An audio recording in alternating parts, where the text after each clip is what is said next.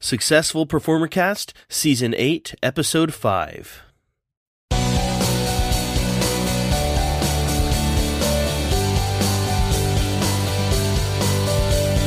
This is the show that interviews one full-time professional entertainer per week with the goal of inspiring and equipping those who are working to make the leap themselves. This is the Successful Performer Cast.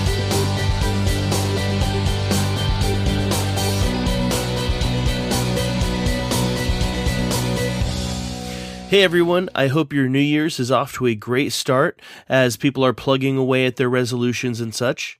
I also hope that you've been able to catch your breath after a fast-paced holiday season. So this week, we're adding a little variety into things with a singer and voice actor, Laura Dickinson, and she brings us insight into how she's made it as a voice actor for Disney animation and just how good old-fashioned hustle can really take you the distance. Now, first, I'd like to thank our sponsor for this show, and that is Manage Gigs, who helps you to keep track of all of your gigs online without having to resort to spreadsheets. Visit manageyourgigs.com today to check it out and sign up for your free 7-day trial. Well, I think that does it, so let's get to this interview with Laura Dickinson.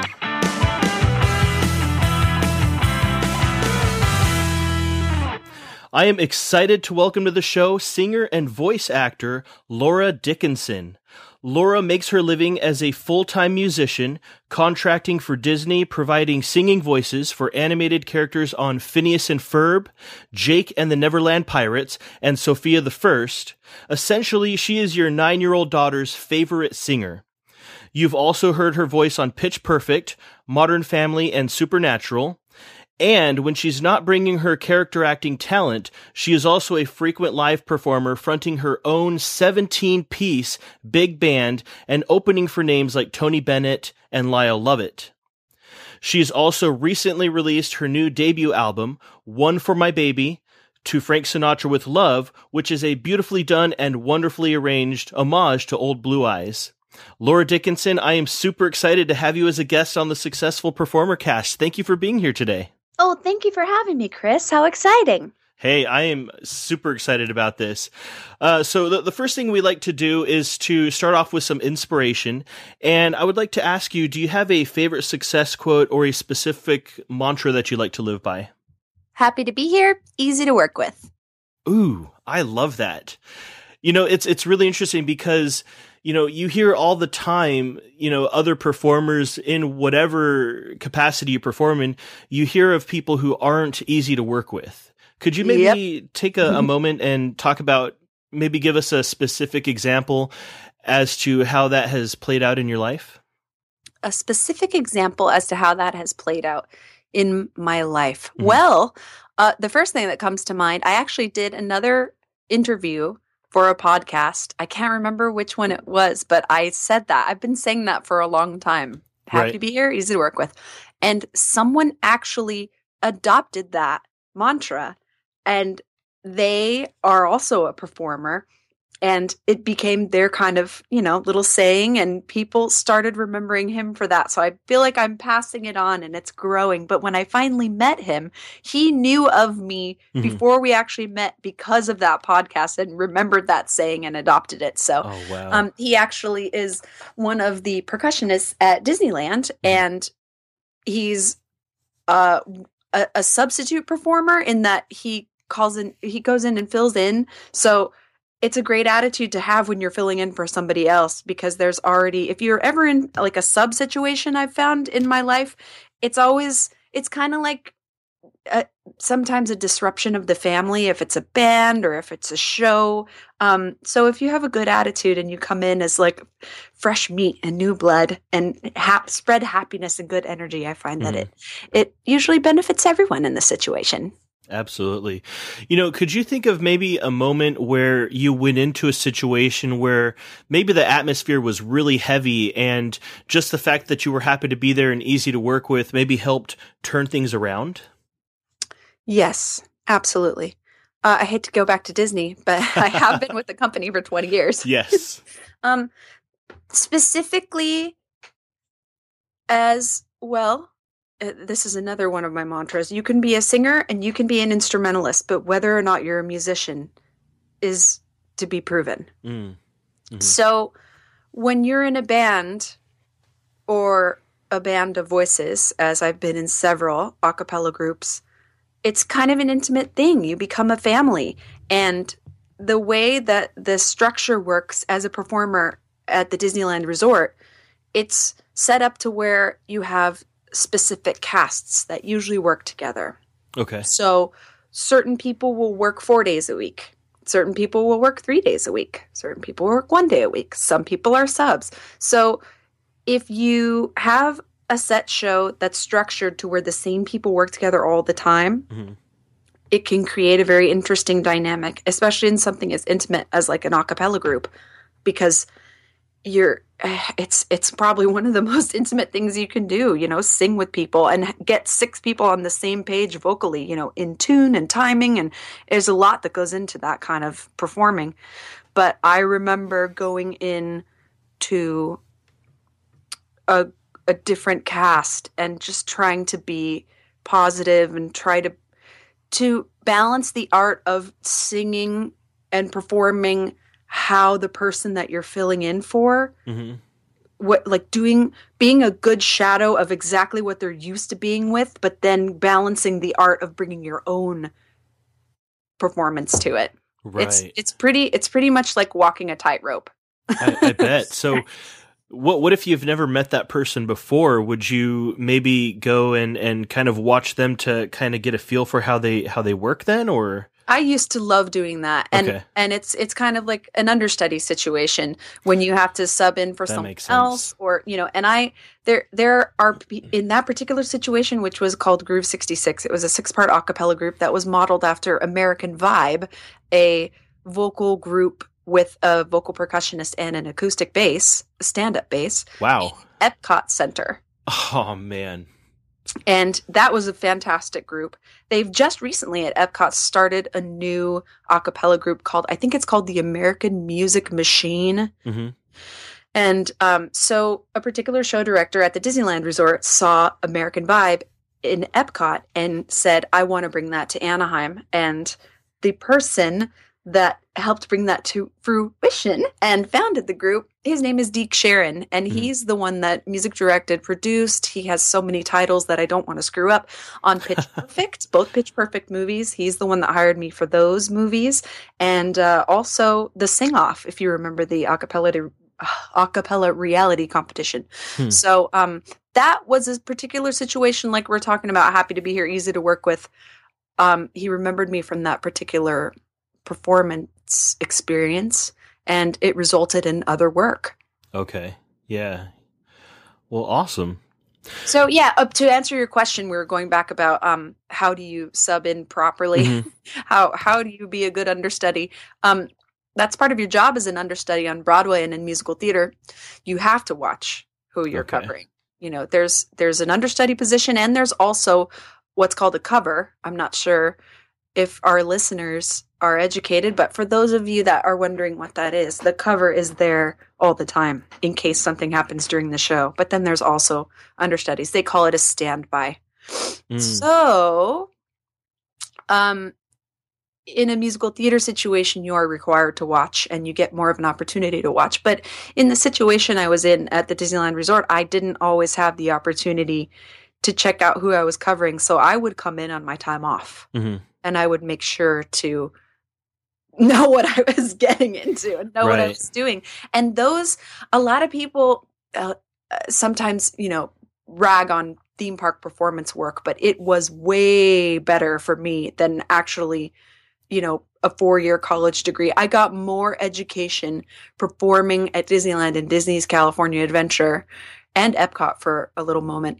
Mm-hmm. That's another story. But I got more education trying to do 6 shows a day between 5 to 7 days a week, every week, than you could even imagine. It strengthened my voice, my performance skills. I was having to perform in 100+ degree weather, in freezing weather. It's 3:00 in the morning. It was an incredible education, but I did make sure that I would come in on my time off and figure out what I was doing. I was responsible for creating a program there called the Swing Program, which was exactly that. You would come in and relieve somebody for a show here and there and know a bunch of different roles.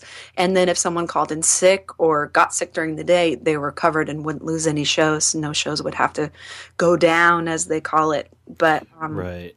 Yeah, I was also in some situations at Disney where I had to go into a new role in that a cappella group in particular, in Groove 66, which is now still existing over almost 15 years later. We still perform under the name Vibration with the Y, but I had to perform in that group in another role that I had never performed in with zero rehearsal. Oh my gosh. That was a particular situation where me coming in on my time off and making sure I knew what I was doing for other specific parts. Right. Benefit me. Okay, this is not a grammar podcast. No, not at all. Thank goodness. Exactly. So yeah, it was a good experience, and it was a large chunk of my life. I started with the company in 1995, working as a Jungle Cruise skipper. Oh, wow. Did everything there from working the Tiki Room, working Circle Vision, which doesn't exist anymore, the Country Bear Playhouse, which doesn't exist anymore. It's now Winnie the Pooh attraction. Yeah. I did a whole bunch of things. I waved a flashlight at Fantasmic because I wanted to perform there, and I was too young. I graduated high school when I was 15, so at age 16, I marched down there and I said, I want to dance in the parades, and they said, you're too young. Would you like to work on the rides instead? So... it started in 95, and then I was there for 2 years, and then I started as a performer in 2001. And when I started at Disney Channel in 2006, I did both for almost 2 years, but I had to say goodbye to the theme park performance life because Disney Channel was, it was just too hard to do both. Right. Okay. So you started off, working for Disneyland at the age of 15 and then, 16? Mm-hmm. Okay, got it. And that kind of just evolved into you were working the parks, and then you went over to Disney Animation after that. When did you start doing live performances and with bands and stuff? With bands. Well, my first live performance was at age 3 at the Plummer Auditorium in Fullerton. Okay, that's where my grandmother lives, in Fullerton. Oh, hi, Grandma. So, I started training as a dancer when I was 3. Okay. And I was in intense dance training until about age 17. And I did my very first professional performance job at age 17. It was a production of 42nd Street. I got paid. I love to tap dance almost as much, if not more, than singing. But my first performance with the band was probably when I was 9 years old. My father had a band ever since I was born, classic garage band, although they were all professional musicians, part-time professional musicians. They had families and jobs, but there was always a band rehearsing in my garage, and I got to go to the gigs that my dad played at when they were at restaurants. So it just was something that I grew up with, and I started sitting in with the band when I was 9. My very first band that I ever sang with was when I was about 17, and I met them on the Jungle Cruise. We all worked as Jungle Cruise skippers. I love that. And it was called Groove 1, and we played hits like Jungle Boogie and, all those top 40 covers of the 1990, mid-90s and before, and so... I was doing things like, do you remember that song "Everybody Dance Now" by Yes. Music Factory? Yep. Those kinds of things, and Donna Summer. It was a great experience. But my very first band was when I was 16, and then I decided at the age of 20 that I wanted to be a full-time musician and performer, and I just took the leap right as after Y2K happened. Oh, wow. So after January 1st, 2000, very shortly after that, I said, I'm doing this full time. And I've been without a day job since that day. So what kind of things did you do to start drumming up business? I got onto a website called Musicians Contact Service. And I just started looking for opportunities to perform everywhere I could. I was auditioning for musicals, and I didn't do a lot of free musicals. Sometimes, community theater can be unpaid, but I didn't do very much of that because I needed to make a living. But between working in a cover band and doing some musicals here and there, I also got a job at Knott's Berry Farm performing, and then I had my performing job at Disneyland. It was, I just kind of had to make it work. It's a very hard transition for anyone thinking about trying to do music or performing full time. And I always say, if you're not ready to be told no every single day and to be your own best friend and your own champion, then don't do it. You literally have to be able to be told no every single day. Because as much as we talk about in our regular everyday life and in politics about, racism and gender discrimination, Hollywood doesn't believe in any of those things. We face that every single day. I just got to do a concert with two of the biggest people that I look up to, Michael Bublé and Seth MacFarlane, and I was so excited. I'm like, I'm finally going to get to perform with these people that I'm like, they're doing exactly what I'm doing, which is, a long story short, trying to keep the Great American Songbook alive. But I was not allowed to sing. In the end, the way the story evolved, I was allowed to still work on the gig. I was hired as a vocal contractor. Okay. Which I can explain what that means specifically for the audience if some people don't know in a little bit. But I was not allowed to sing because of the color of my skin. So if you aren't ready to be told no for whatever reason, you're too tall, you're too short, you're too fat, you're too skinny, your hair is the wrong color, your eyes are the wrong color. Like, I could go on and on and on. So if you're thinking about making that transition, you have to really be able to give yourself a pep talk pretty much every day. Yeah. I mean, even in not performing, in business, in whatever you're trying to do, especially if you're going to be an entrepreneur, rejection is going to be a big part of it anyway. So, of course, and you just got to be able to keep on going, to pick yourself up and dust yourself off and start all over again. Somebody like me who has been really passionate about performing and making a living at it for over 15 years. I still started when I was 3. I'm 36. When you go off to be a doctor or a lawyer, you have your 4 years of college, then another 4 years, or however long you decide to go to school. When you are a performer or a musician, a lot of time it's a lifetime investment. Yeah. Yep. So going back a moment, you mentioned that you had gotten involved with Disney Animation. Could you talk about how you got involved with them? Absolutely. I am part of an organization called the Pageant of the Masters. Okay. In Laguna Beach. Yes. Which, if you haven't heard of it, I suggest you all check it out because it's pretty spectacular. It's tableau vivant, live art, and it's like a smaller, if you can envision the Hollywood Bowl, it's an outdoor amphitheater, and they recreate famous pieces of art, except the people are real. And they're made up to look 2-dimensional or 3-dimensional. There's sculptures. There's like one year they did the hood ornament of a Rolls Royce, famous pieces like The Last Supper, Da Vinci, and I could go on and on. But there is a live symphony orchestra, and I started singing with the orchestra in 2004. And in 2006, I believe, I was hired as a vocal contractor, and I've been doing that for several years. The theme always changes, so sometimes there's vocals, sometimes there isn't.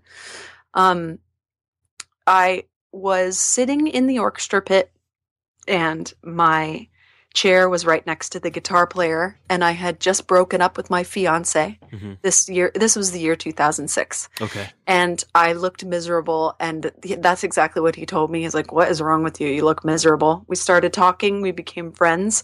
The piece that I was singing was Sting's Fields of Gold, but I was singing the Ava Cassidy version, and it was kind of a duet between the guitarist and myself, and then the symphony also played.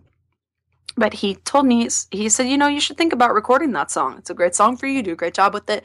And, why don't you come over and I'll record it for you? And I kind of questioned him as far as, well, how much does something like that cost? Or, Yeah. and he's like, well, why don't you just do a trade for me? Like, just sing a demo for one of my songs and I'll record this for you for free.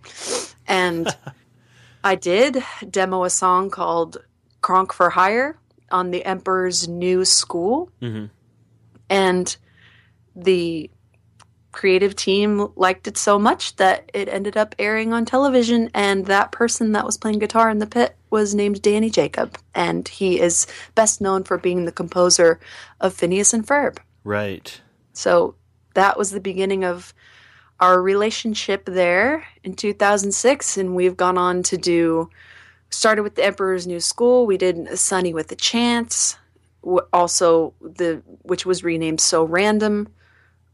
So many things. Phineas and Ferb. We're working on the new Milo Murphy's Law, which is from the creative team of Phineas and Ferb, which I'm really excited about. We've worked on a bunch of projects together. The Frozen DVD, if you have the DVD and have seen the special features, we worked on that together. Oh, wow. He's a really amazing human being and an insanely talented man, and I'm very grateful for him. We always joke that he discovered me and he's responsible for my career, but it's kind of true. That's cool, and I really have a feeling that you're looking over my shoulder here at my notes, because that was the next thing I wanted to talk about is Danny Jacob. In that, one of the things I noticed on your website is that you're kind of Danny Jacob's secret weapon. Could you talk about maybe how you became his go-to singer? Like, I mean, I know that he discovered you and stuff like that, but you have to be really good in order for somebody to keep using you. You know what I mean? Of course. And it goes back to that, being easy to work with too. I just am really passionate about developing relationships with colleagues, as far as trying to take it to the next level and get to know them a little bit personally. And just, there's such an intense energy when you work with somebody and it's just you and them in the studio. If it's just two people. And a lot of times when you're recording in animation, it might be that, you're in with the voice director and you, or you're in with maybe the voice director and the executive producer and you, but sometimes it can get pretty intimate. Yeah. So I really started to pay attention as to, how he worked and the style he liked to work in and the speed of things, because everyone has their own rhythms in a studio. And we created this kind of relationship to where we got to where we didn't really have to talk very much. We kind of started to read each other's minds. And part of what was so cool for me about my career path at Disney was Phineas and Ferb, because that show was so popular. And I remember, now that I know how this all works as far as how composers get their jobs, like at least how we go through the hiring process at Disney. I say we, I have nothing to do with it. They. But you're a part of it. So I'm really lucky to be a part of that family. But specifically, happy to be here, right? Exactly. When they are looking for a composer, most times it's a blind submit. Sometimes that happens in the casting department too. The creative team will choose who they want without knowing their names and having any preconceived notions about them. They really let the art speak for themselves, or the voice talent, or whatever it is. So when Danny was auditioning for Phineas and Ferb, he had me and another fabulous singer who's toured with Roger Waters and numerous other artists and has sung on tons of movies and television and commercials. His name's Robbie Wyckoff. Look him up if you're interested. He's great. But he had Robbie and I come to his home studio and sing the Perry the Platypus theme song, his actual song, and then we sang. What was the other one? Oh gosh, how am I blanking on this? I remember it was Perry the Platypus, and then there was one other song that were kind of his audition songs, and he submitted the demos, and it was just like Emperor's New School. They liked it, so they used it, and our demos went to air. I mean, when I say demo, it was fully produced and air quality ready. But they approved it, and next thing you know, there's a SAG contract waiting for you to sign. Wow. So it was Gitchy Gitchy Goo, means that I love you. Thank the Lord. I get teased because my brain is full of holes. They call me Swiss cheese brain. Other things I can certainly remember, but I could sit down and play Clair de Lune for you on the piano from start to finish. But right. Anyways. You remember the important things. Yeah. Mm-hmm. So that's how the beginning of Phineas started, with singing those 2 songs and submitting them and him getting the job. And the next thing we knew, we kind of took the formula from those 2 songs, which was more specifically Gitchy Gitchy Goo than Perry, because Perry had this branded like spy theme kind of a sound. Mm-hmm. But Gitchy had this stacked, layered vocal pad sound to where I co-arranged the background parts with Danny, and then we sang them all. We arranged on the spot, sang all the parts, and then we did something called tripling. You can double or triple your vocals. You just stack them up. You sing the same thing again. And so we created these lush 3 and 4 part harmonies and then tripled everything. And it became this sound, which it was just me and Danny. And it kind of, you hear it a lot on the show. And it just became this kind of like signature sound thing. So that's kind of the roundabout answer of, going back to developing relationships with people, especially if you can find something that you can do with somebody else that sets you apart. Yeah. And anything that's marketable or brandable. And I was really excited that we kind of, created that specific sound. Okay. So that makes a lot of sense then. I mean, the 2 of you really just kind of developed a rapport with each other and have been able to really kind of mesh your workflows. And like you said, you can kind of read his mind, and I'd imagine it's the same with him reading your mind. And that's probably the big reason why he keeps coming back to you for working on things. So it's like that a lot in the business. If you can find someone that you can rely on and somebody that you can count on. I mean, I've been working with some of the same singers that I've hired for some of our TV shows and movies and commercials. I've been working with some of those people for over 15 years. So if you can find people that help you or represent you well, quote unquote, make you look good, you kind of develop those relationships and keep those people really close to the vest, if that's the right term for them. Sounds romantic. Yeah. So now in having to record vocals for animation, do you have to like change your voice or anything? How do you kind of get into, the character and things? What are some of the challenges associated with that? It's always case specific. Mm-hmm. I have a certain sound when I sing, when I just sing and don't think about it. Okay.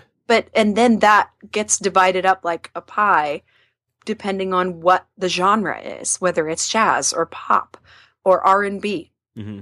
But then there's something that I learned over the years of having my dad's band around. My dad was a sound-alike, and he could change his voice to sound like anyone. So I grew up listening to him do that. He could do dead on Elvis Presley, Roy Orbison, Tom Jones, John Fogerty, Stephen Stills, on and on and on and on.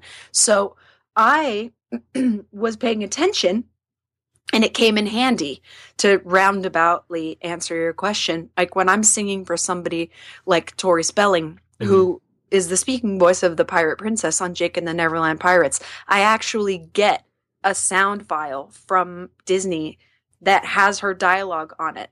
So I'm able to listen to her speak and copy her, because speaking is musical also.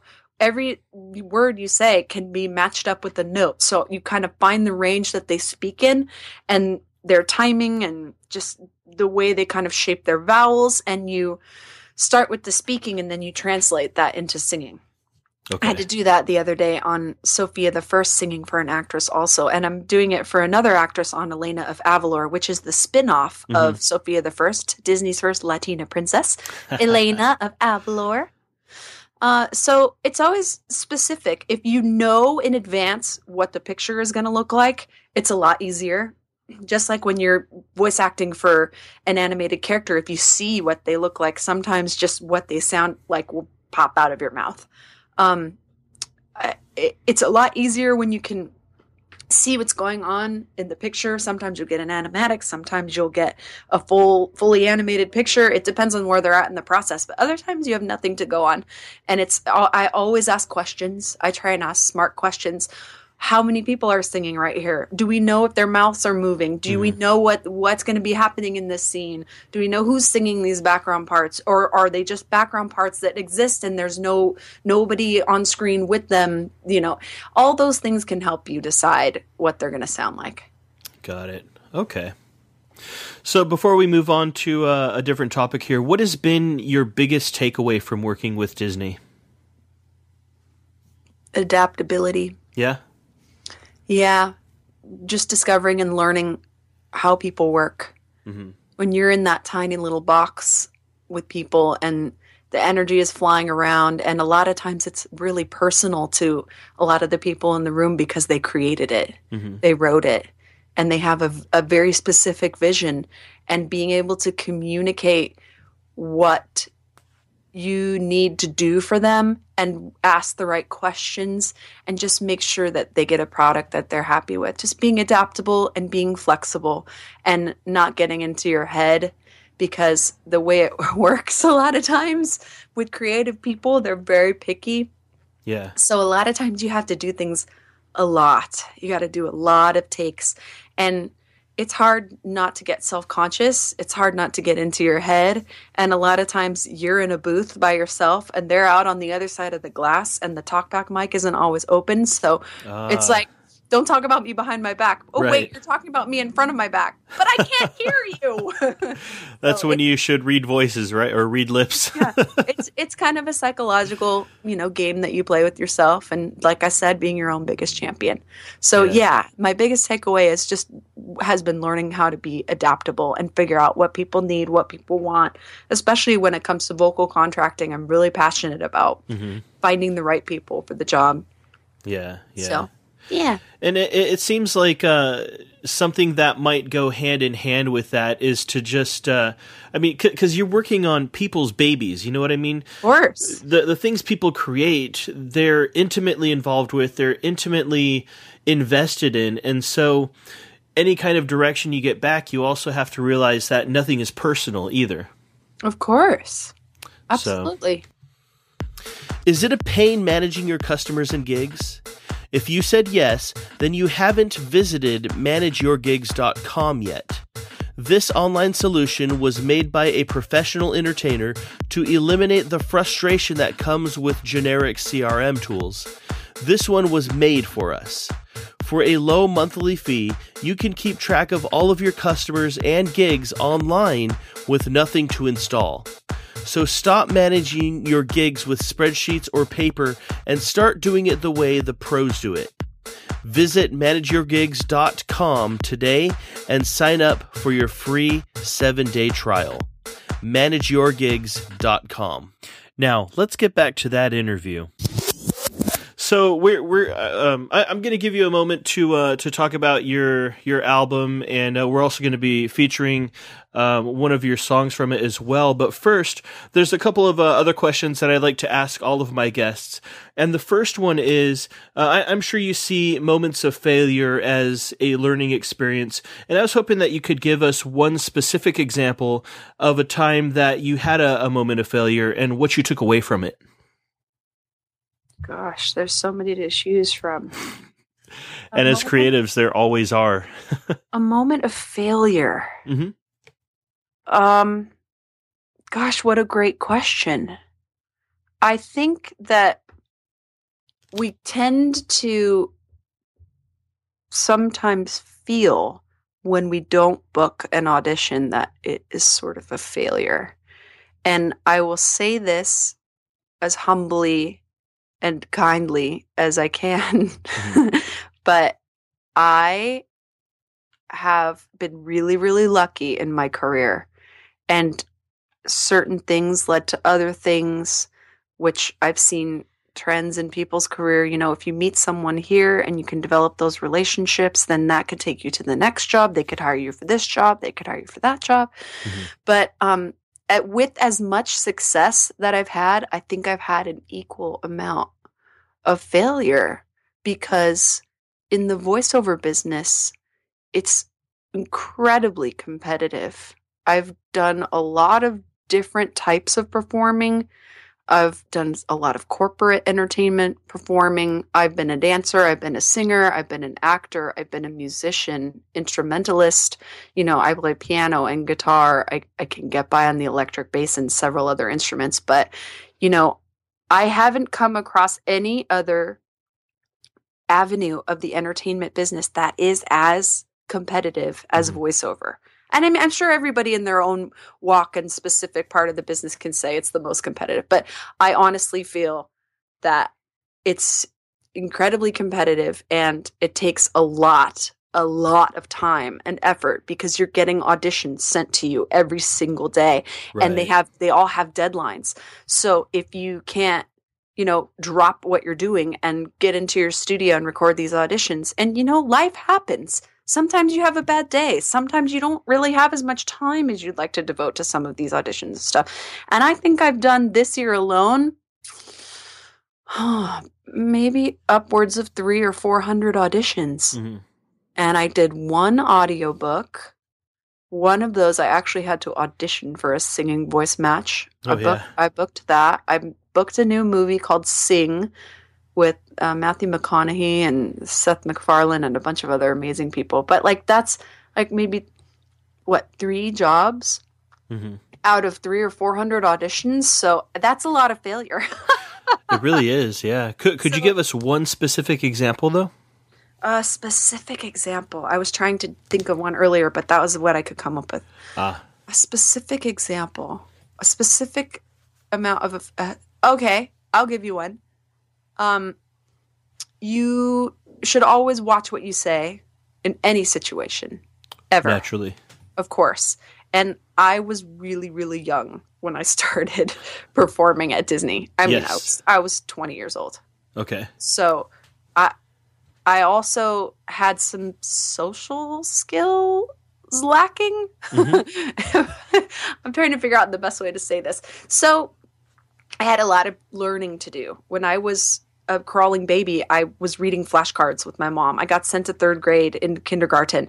I'm not trying to make a comment on, just being smart as a child, but more as that kind of screwed me up socially, as far as I related to older people more. And when I went back to kindergarten, I was kind of, just it was weird. It stunted me, and I thought I was just the boss of everyone, and it was not ideal socially. So I had to learn the hard way getting into these intimate performance situations at Disney. And I was mad because I thought that I deserved to be working more than I was. And I was already working there full time as a performer, but I was working in a show that I didn't want to be working in full time. I wanted to be working in the other show. So I was kind of talking trash on the show director and the casting director, who I, of course, thought they had no idea what they were doing. And I was just going off, and I was going on a rant because it was serious, and I was about to lose my health insurance. And I knew that the one show I was working in full time was going to close before the other particular show was that I wanted to be in. And I was talking trash on these people, and they actually walked in the door and heard it. Oh, man. Yeah. Oof. So always watch what you say. And there is always going to be somebody that's better than you. Mm-hmm. Everywhere you go, whatever you do, there's always going to be someone that can do your job better than you can. So be the best representation of yourself. I think that was one pretty specific failure of mine. I got suspended, and we were all offended and hurt, and people are really artists are really sensitive. So always keep that in the back of your head. Yep. Is that a good enough answer? That's perfect. Absolutely. It's interesting in asking that question, because I always get such different answers from everybody, Yeah. And it's interesting just to see what everybody says, and there are so many different lessons to be learned from them as well. Of course. So on the opposite side of the spectrum, could you tell us about your favorite success? My favorite? I have to pick one. These are hard questions, Chris. Well, hey. I always find that these podcasts, I try to be honest, right. And it's hard to talk about yourself sometimes. Artists are sensitive, but I always remember my dear friend who actually gave me the happy to be here, easy to work with mantra. He also has another good one that we hashtagged several times. Just be vulnerable. It's performing is putting yourself out there, sharing your art with people. It's a really serious thing. I think it's one of the most intimate things you can do, lay yourself out on the line, doing what you love. And, there's also a desire to be accepted and to be liked and to have people respect your art. But as far as success goes, gosh, I know this show is airing in January, but we're recording it in December, almost December. December. So I'm hoping that my greatest success is in the future, and maybe we can do another interview sometime, depending on what happens. I'll tell you about it on the break. But I think that Phineas and Ferb would probably be my biggest success. Okay. Being able to be a part of a little small part of the creation process behind that, like being able to write vocal arrangements. And I've been able to just do a little bit of light arranging on that show. And I really love producing. And Phineas and Ferb was probably, my greatest success. Mm-hmm. And all of that show, it kind of opened up a lot of doors for me. I'm a vocal director at Disney TV Animation now, which is kind of like a vocal producer, and I get to contract for them, and it all started from that one main show.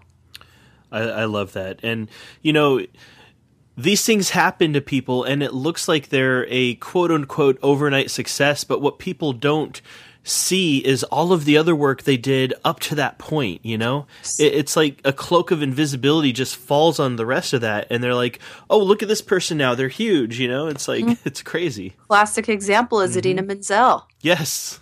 She's been in the business for a long time, and Frozen just shot her right out of a cannon. Man, yep. It goes to show what good songwriters can do for a career. Thank you. Yes. Kristen Lopez. Is her name Kristen? Forget. Krista Anderson Lopez? I got to do my research. For who? The songwriters of Frozen. Oh, I don't know who the songwriters were. Who also wrote Book of Mormon, right? No, Book of Mormon was Mark Shaman. I'm messing everything up. Delete. All right, undo, right? Command Z. All right, so we're rounding up here on the end of the show, and just a couple more things I'd like you to do. And the first thing I'd like you to do is to just share a resource that you always use to our listeners. And this could be anything from an iPhone app to something like, a prop list for a show or something like that. A resource. Mm-hmm. A good resource for a performer. Yes. I'm gonna have to go on a limb and say the internet. Yeah. One of my things I'm really passionate about, and I've been just this past year, just for a few months, everyone asks me to vocal coach, help me get a job in voiceover, help me this, please, can you guide me? And I find I just haven't had the time, and I finally started to make time, and it's been a great experience. But one of the biggest things that I try to pass along to performers as a resource is to use the power of the internet and get your media together. Yes. You have to be able, for somebody like me, when I get a submission from a talent, someone that is, a voice talent or a singer or a musician, I have to be able to, within 2 or 3 clicks, know everything about you. Mm-hmm. I want to know what you do, how you do it, what you're good at, what you're best at. And I can't do that if you don't have your media in order, like your website, very specific bio about you, your videos, your audio, your everything that you can possibly get your hands on to represent you on the internet should be letter spot on perfect. So, and in the way that casting works these days, that's just it's a cold, hard reality. People are going to stalk you on the internet. People are going to want to see your resume with a couple clicks and not have to search for it. So you live and die by what you have online about yourself. Of your course. business. So, yep. And you got to be able to educate yourself and, figure out how to edit your Wikipedia page and your IMDb page and have your YouTube content and be creating content. Like I was going back to what I was saying about creating your own, like when I created my own band, and people really can see who I am through that performing arts kind of a showcase. I figured out what I love doing and what I think I'm good at and just put it out there. And people have given me jobs off of seeing that kind of stuff. So yeah, the internet, use the power of the internet. Awesome. And second thing I'd like you to do is to recommend 2 books, one of them performance specific, and then one outside the performance realm, like a business or a self-development book. Oh gosh, you actually think I have time to read books? Hey, audiobooks, my friend. I know. I wish I had time. Anytime I'm in my car, I'm learning songs. Yes. Oh, okay. That's one of the hardest things a lot of people don't realize about singers. You got to memorize the lyrics. Okay, books. It's not really a book, but it's kind of a publication. The voiceover resource guide is awesome. It is everything you need to know about voiceover training, voiceover agents. It's kind of like a directory. It's like a phone book for voiceover, the business of voiceover. So you can pick that up online or get a copy several places in Los Angeles. I think that they have one in New York too, but I'm not sure. Okay. So that's a good one. Awesome. Another book. An actual book. I'm so drawing a blank because I don't really have time to read books. I love all of the real books have been a great resource for me. Like as a musician, having a book of standards in the trunk of your car at a moment's notice. I always recommend to people to keep your headshot and resume in your trunk. I keep my CDs in the trunk. I keep sheet music just in case you're out anywhere and you're called upon to sing. You never know who you're going to meet, and you never know when you're going to be at the right place at the right time. We were just talking about this morning when I asked people to sing something for me and they say no. I get so sad. I'm like, you're supposed to love doing this. Please share your art with me. Right. So, I just picked up the newest Sinatra biography, but I don't really have time to read a lot of books. I should make more time this year. And in 2016, hopefully if we get another chance to do another interview somewhere down the road, my book will be finished. So... Right, absolutely. And I also wanted you to share about that as well, because we're going to feature, one of your songs and off of your latest album. So maybe you could take a moment and talk about your album, the song that you would like us to feature, and also tell us what your book is going to be. Okay. Well, my album is called One for My Baby, to Frank Sinatra with Love, and it is a tribute to Frank Sinatra. When I think I was 13, sorry. I had a hole in my retina. Ooh. And it was pretty serious. Yeah. I ended up with the full recovery, which was good, but I had to go to the ophthalmologist all the time. And I had thick Coke bottle glasses, and I ended up wearing contacts. I think I got contacts in 3rd grade. So eye problems had plagued me. But when I had the retinitis, I was going through the ophthalmologist all the time. And The Best of the Capital Years had just come out, which is a compilation CD of some of Frank's one of the best time periods of his career.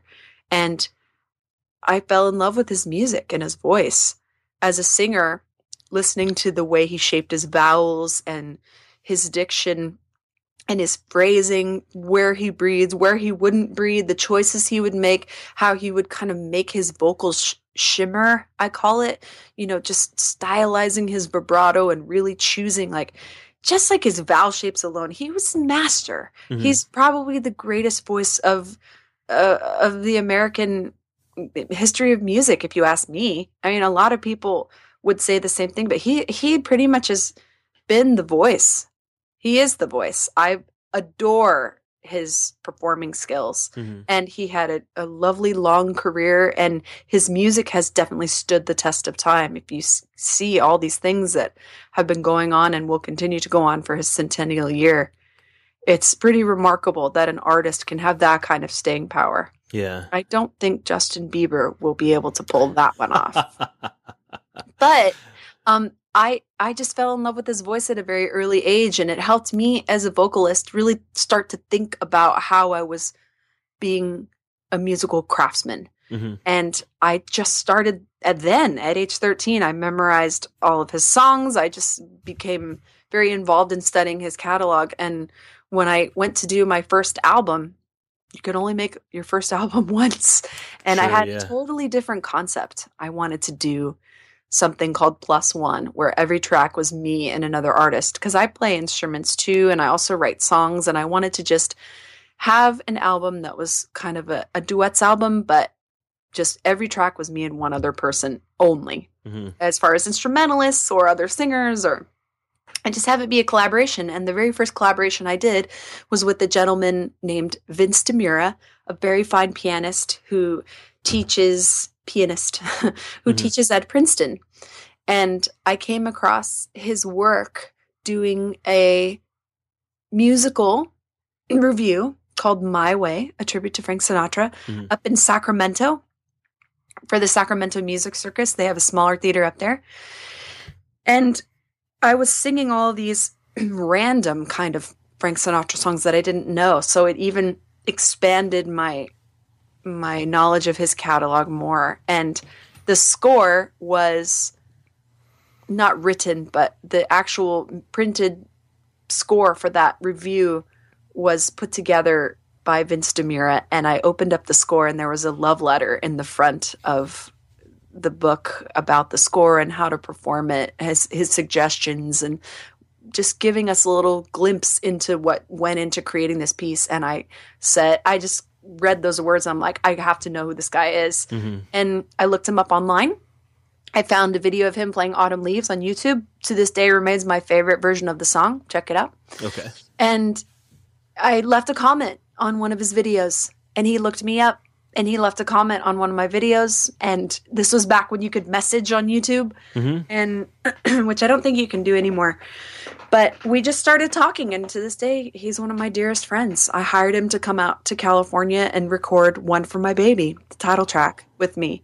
And the rest is history. I said, you know what? I've got to do more Sinatra stuff instead of going with my original concept. So I put together a top-notch big band of my favorite top session players in town. I called all of my favorite arrangers and just put together this album. I don't think I knew what I was doing at the time, but I'm incredibly pleased with the product. And I hope that you guys are too. I would love it if you would play Come Fly With Me, because it's the best. I think it's the best and quickest way to hear what the album is really about. It's not a cookie cutter of Frank Sinatra or trying to imitate him or trying to just do his same arrangements. It's me trying to assist the great path that I'm on. Gosh, Laura, come on, rein it in. It's me just trying to further this passion I have for keeping the Great American Songbook alive. Because I really think that those pieces stand the test of time, especially some of Frank's material. So it's a great example of what we tried to do with the record as far as creating new arrangements that were modern and fresh, but still as an homage to that style and that fantastic artist that was Old Blue Eyes. Yeah, yeah. And it's full love big it. band and strings and, spared no expense. Thank you, Phineas and Ferb, for paying for my album. There you go. And you'd also mentioned a book that you're working on? Yeah, I'm working on a book. I don't want to talk too much about it because I don't want to give it away, but Sure. It's basically my whole life of what I have learned about this crazy business that is show business. And it's not an autobiography. It's not fiction. It's more of like, okay, so you want to be in the entertainment business? Well, let me tell you. Let me tell you what I've been through and what I've seen over the years. And I would like to translate that into not an advice book, but just kind of a few guidelines and just things that I've come to learn that I really feel like I should pass on and share with people. I love that. And whenever that comes out, whenever you're about to release that or whatever, I'd love to have you back on the show to talk about that as well. So thank you. Awesome. I would love to come back. You're delightful. And you have a fantastic voice. Oh, I appreciate that. So a quick note to our listeners. You'll be able to find the links to the resources that Laura mentioned a few moments before, as well as the show notes for this episode at successfulperformercast.com/Laura Dickinson, and that's LauraDickinson. So Laura, wow, thank you so much for being here. You know what? Real quick, just tell us where we can find you online, your website, if you're on Facebook and all that good stuff. Yeah, Laura Dickinson, Dickinson. I'm on Facebook. I'm on Instagram and Twitter at Elsie Laura, like Elsie the cow.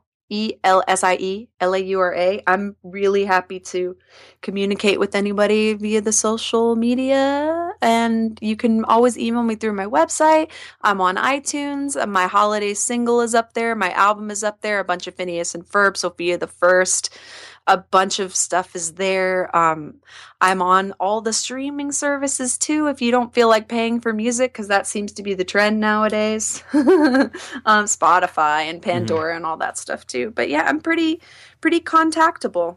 You can always hit me at info@lauradickinson.com too, if you want to just make it easy. Awesome.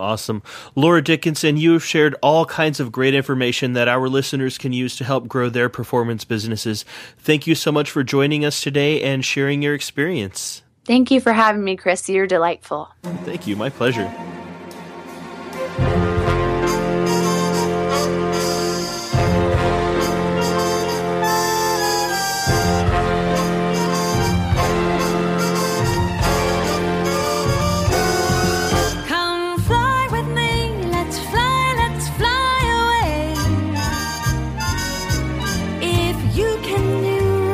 Exotic booze, there's a bar in Far Bombay. Come fly with me, let's fly away. Come fly with me, let's float down to Peru. In Llama Land, there's a one-man band and he'll toot his flute for you. Come fly with me, let's take off in the blue. Once I get you up there, where the air is rarefied, we'll just glide, starry-eyed. Once I get you up there, I'll be holding you so near. You make me angels cheer, 'cause we're together, weather-wise, it's such a lovely day.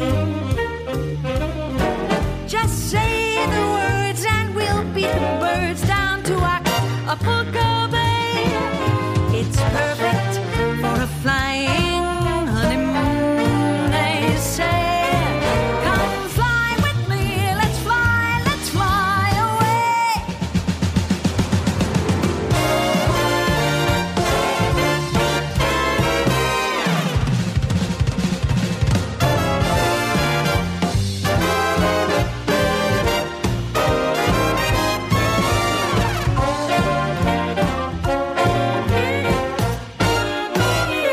Once I get you up there, where the air is rarefied, we'll just glide, starry-eyed. Once I get you up there, I'll be holding you so near.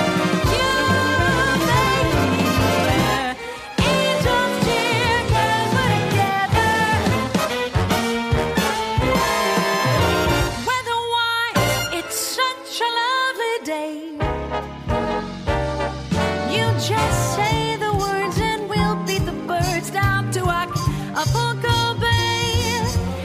perfect for a flying honeymoon. They say, come fly with me.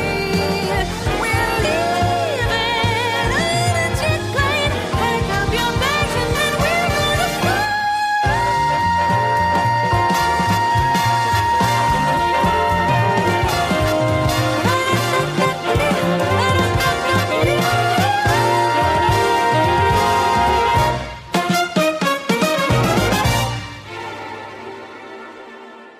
All right, that was Laura Dickinson, ladies and gents. Be sure to check out her album, One for My Baby, to Frank Sinatra with Love, over in the iTunes Store and everywhere else you can buy your music online. Are you getting a lot of value from these interviews and looking for a way to help support this show? I'd encourage you to take a look at and support us on Patreon, which is basically a place where people can partner with and support the artists and creators that they love. Essentially, what happens is that for each episode I put out, you would pledge a small amount of money, even as small as 25 cents. Now, you don't just get the warm feelings of supporting your favorite podcast, but I've also put in place some fun incentives for supporters at different levels, such as shoutouts on the show, secret words for me to covertly slip into interviews, and exclusive Saturday morning Google Hangouts. In addition to this, Patreon supporters of all levels will have access to the uncut episodes, and in most cases will have it a few days before the episode is officially released. And these uncut episodes will have exclusive content that is cut from the final episodes in order to bring them down to about an hour long. And if you're interested in finding out more, you can do that at successfulperformercast.com/Patreon, and that's Patreon. So thank you guys for listening. You can reach me at ks@successfulperformercast.com or on Facebook and Twitter. I'm at Chris Shepard, and I will see you guys next week.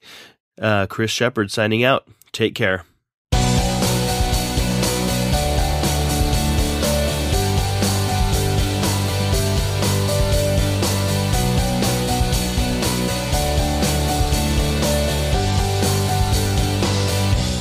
Hello, this message is for Genevieve and Christopher, aka Ginny and Kit. It's Laura from Sophia the First and Jake and the Neverland Pirates and Phineas and Ferb. And I just wanted to say hi, and I hope you have a great day.